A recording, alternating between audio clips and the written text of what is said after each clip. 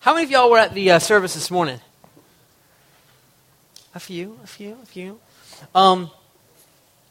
Just feeling like there's just been some incredible stuff going on at the church, some incredible progress that the kingdom of God is making, that we're seeing at River City Church. Just people being freed up, people coming into their identity and who they are in Christ. And that is met with resistance. And that's kind of what we talked about this morning.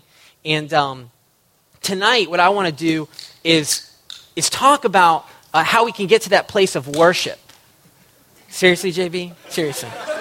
Like, how many are you going to open over there? So, it's getting to that place of remembering what God has done in our life so that we worship Him. Because when we worship Him, other things just fade away. And when we focus on praising Jesus, we just find that the trials and the things that we face, they don't compare. When we can understand and comprehend what God has done in our life, when we can worship Him for that. So let's pray right now that His Holy Spirit would just come and that He would be speaking to all of us. I pray specifically that He would have something for each individual, something specific for you. God, I pray that you would come tonight and that you would remind us of the things that you've done.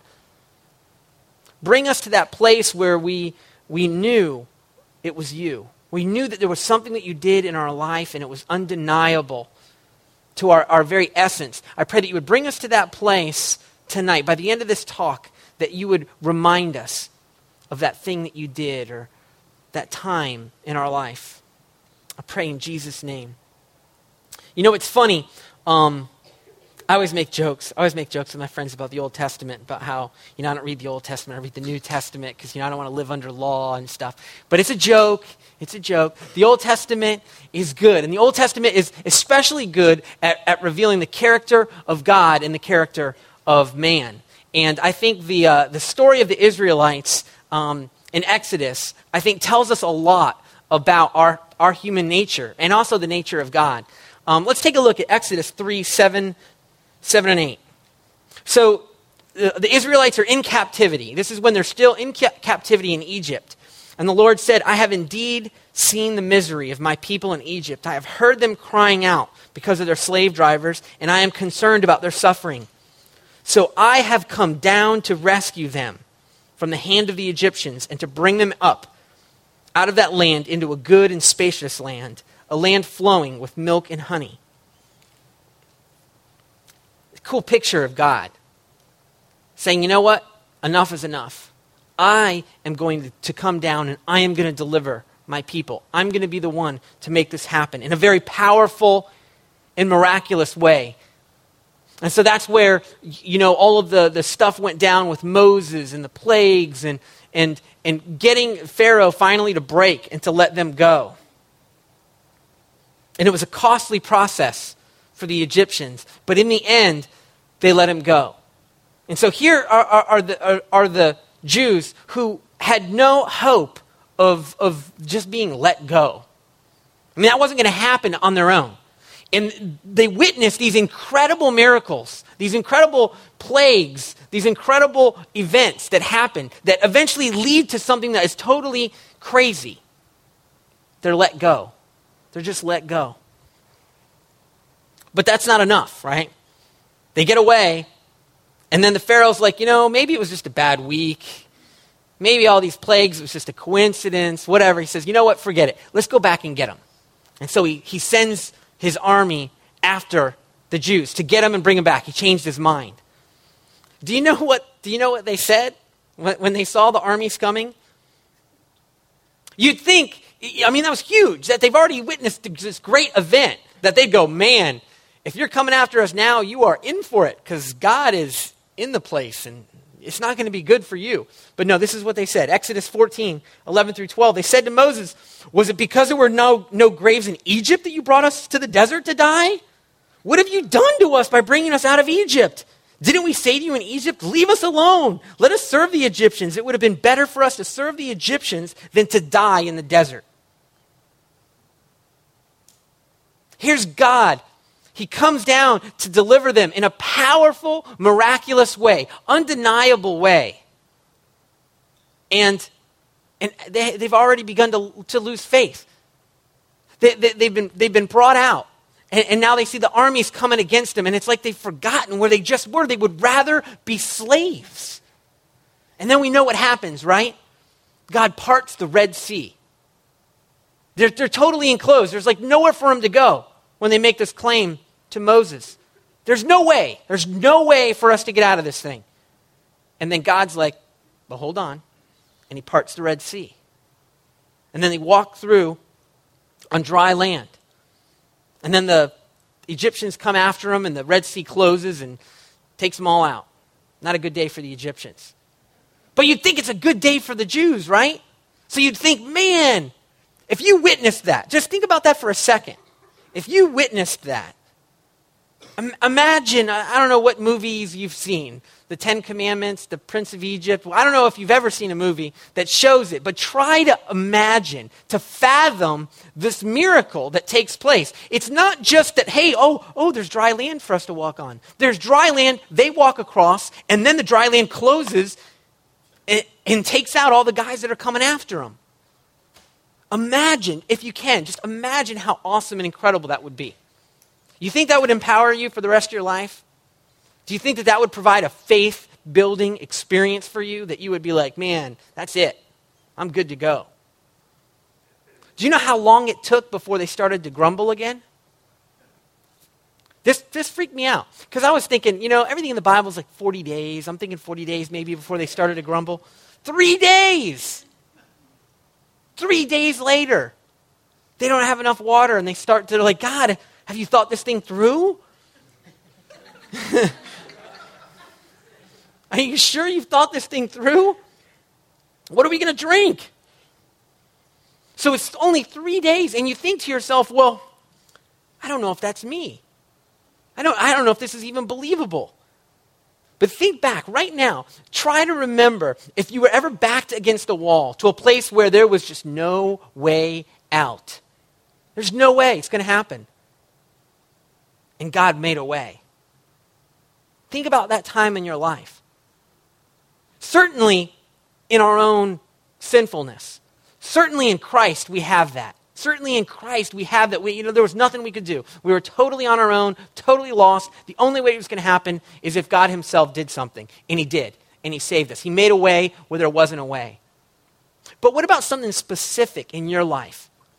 Something where God changed the unchangeable. Something changed. Maybe it was something in your relationships. Maybe it was something in your personality. Maybe it was something in circumstances. But it was a time where God changed the unchangeable, or he moved the unmovable. Maybe it's forgiving the unforgivable in you, or moving in you to forgive somebody else of something that was unforgivable. But I want you to try and reflect on that tonight. And I would imagine that any one of us could have a story to share. We didn't do testimonies because we're going to do testimonies at the end. With the idea that, remember your stories. That's why testimonies are so important. Because there's something about standing up in front of people and saying, this is what God has done, that solidifies it in us. And it also provides our friends and the people that encourage us with the knowledge of what God has done, so that when we do begin to face circumstances and begin to grumble, they go, whoa, whoa, whoa. Don't you remember when he parted the Red Sea? Don't you remember when he did this thing in your life? When you stood up in front of the church and you said how God showed up? It's our human nature to forget. It's our human nature to dismiss over time. So when you think about that, when you think about that time in your life, I think some of the most powerful moments in my life, I think, are pretty personal in the way that God did it. In other words, if I were to share it with somebody, they would be like, oh, that's nice. Like, oh, that's a nice coincidence. But you know, it carries a real personal authority in your life. And at the time, it moved you to a place that you couldn't have gotten to with coincidence. You know what I mean? It was something that happened in your life, and it was, and some of them, they're not personal. Some of them are huge. They're things that we get to hear about in testimonies all the time. But some of the ones that I was thinking about in my own life, they were real personal, where if I were to share them with somebody, they'd go, oh, that's a good coincidence. But we knew at the time, it moved us to a place, and you're like, whoa. Sometimes it's like a fear, like a reverent fear. Like maybe you said a prayer, and then it happened, and you're like, didn't see that coming. And it gets you to just this place of awe, and like, man, that's weird. But it's not, it's awesome. And sometimes it moves us to a place of love. Man, we just love God. Our response to that thing that he does is that we just love him. We're like, man, God is so awesome. I can't believe he just did that thing. We heard a testimony this morning of a girl who's been trying to get pregnant for the longest time. Doctor said it's not going to happen. Boom, she gets pregnant. And her response, love. Her response is like, God is so awesome that he would do that for me, that he would care enough to answer this desire in my life. Thankfulness and worship. To worship him. To recognize that he is the one in control. He is the one that makes the things happen. Ultimately, he's the one. And so all of this, the Jews have this great, very huge thing that they can point to. He parted the Red Sea. Like, there wasn't a way.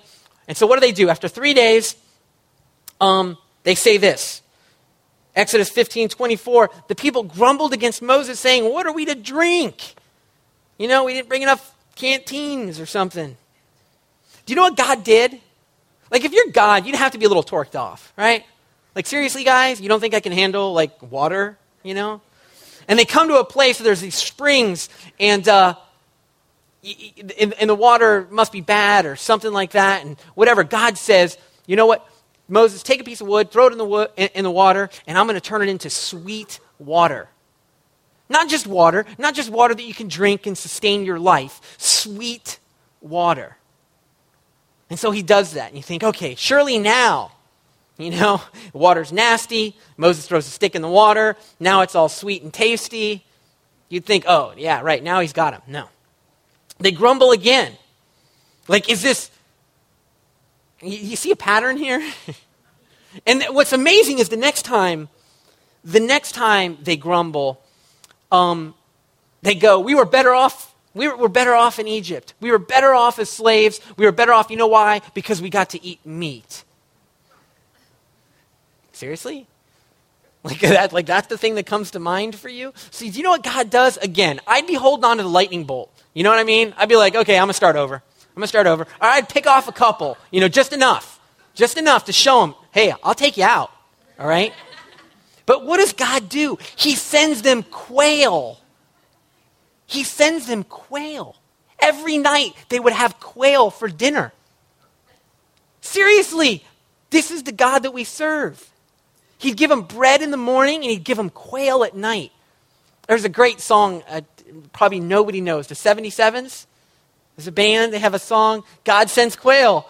And it's great because he just talks about, our response is to forget what God does. And his response is to send quail. We grumble, he sends quail. That's kind of the pattern that we see in the Old Testament. That's kind of the pattern that we see in our own lives, that we forget. And we begin to say, God, where are you? I thought you loved me. I thought all these great things. Forgetting the stuff that he's already done in our life. Like he's not going to provide in the circumstances that we're in now. But what does he do time and time again? Sends quail.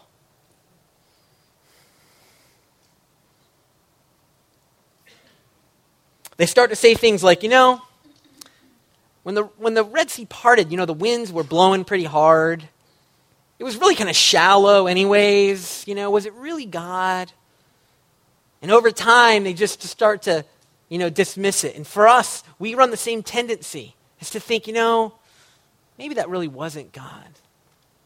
We need to remember, God sets it up that way. What does he do? He's constantly telling them, hey, I got an idea, guys. Oh, I don't know. Build a memorial. Put something up. Take some rocks and make them in a little pile. Why? Is it because it's some magic in the monument that they're building? No, because he's doing it because they'll forget. Hey, I got an idea, guys. Why don't you throw a party every year and remember what I did? Why? He's trying to get them to remember. And even in Jesus, we see it with the Last Supper. With him saying, as often as you get together and you do this, remember. Remember the blood that was shed. Remember the love that the Father had for you. God asks us to remember all the time. It's an appeal.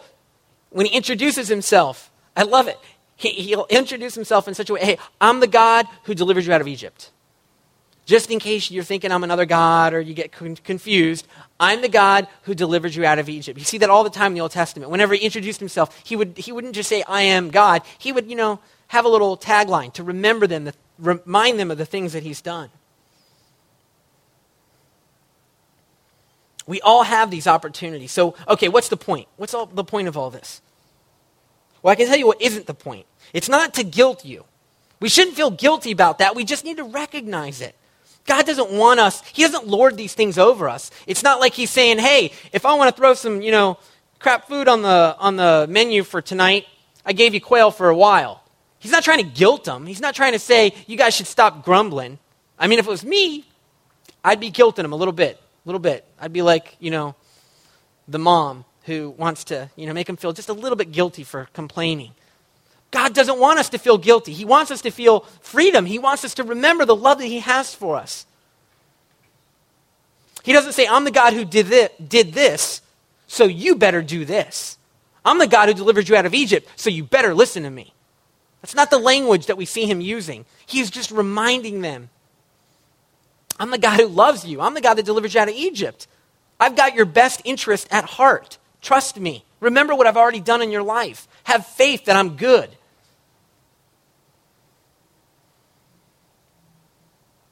God does these works, and it's a confirmation of what God's already doing around us. Many times, the monument that we're to build, or the monumental event that occurs, is to confirm something God's already doing. And he wants us to recognize that God is on the move, that he's in our lives. And just if for a split second we can comprehend the reality of how much he loves us, the extent that he's willing to go to rescue us. James talks about looking in a mirror and then walking away and forgetting what we look like. This idea that we would read in the scriptures the good things that God has done and then just walk away and forget. It's our human nature to do that. Tonight, what are you holding back from God? What is it that you haven't trusted him with? What limitation have you placed on him, on what he might do? Think about it. They were like, oh God, what are we going to drink tonight? They were limiting him, like he couldn't do that. Seriously? Of all the things that you've seen him do? What limitation do we have on God in our own lives that we haven't dared trust him with? What is it that you want God to do today?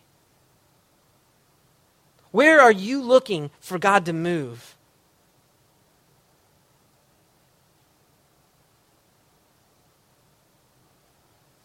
What have you settled for? Have you settled for just the good when God's got great for you? Have you settled for just, there's a lot of coincidences in my life, when really there's a God who loves you, and these things are actually part of a bigger plan, bigger purpose? I want us to reflect on that, and what we'll do is we're going to have a time to worship. And during this song, I want you to try and remember in your own lives those monuments that you would build, those things that God has done that you need to remember. Maybe it's something that you journaled about. Maybe it was something that you told your friends about, but then you felt silly, and now time has gone by and you've totally just dismissed it as coincidence.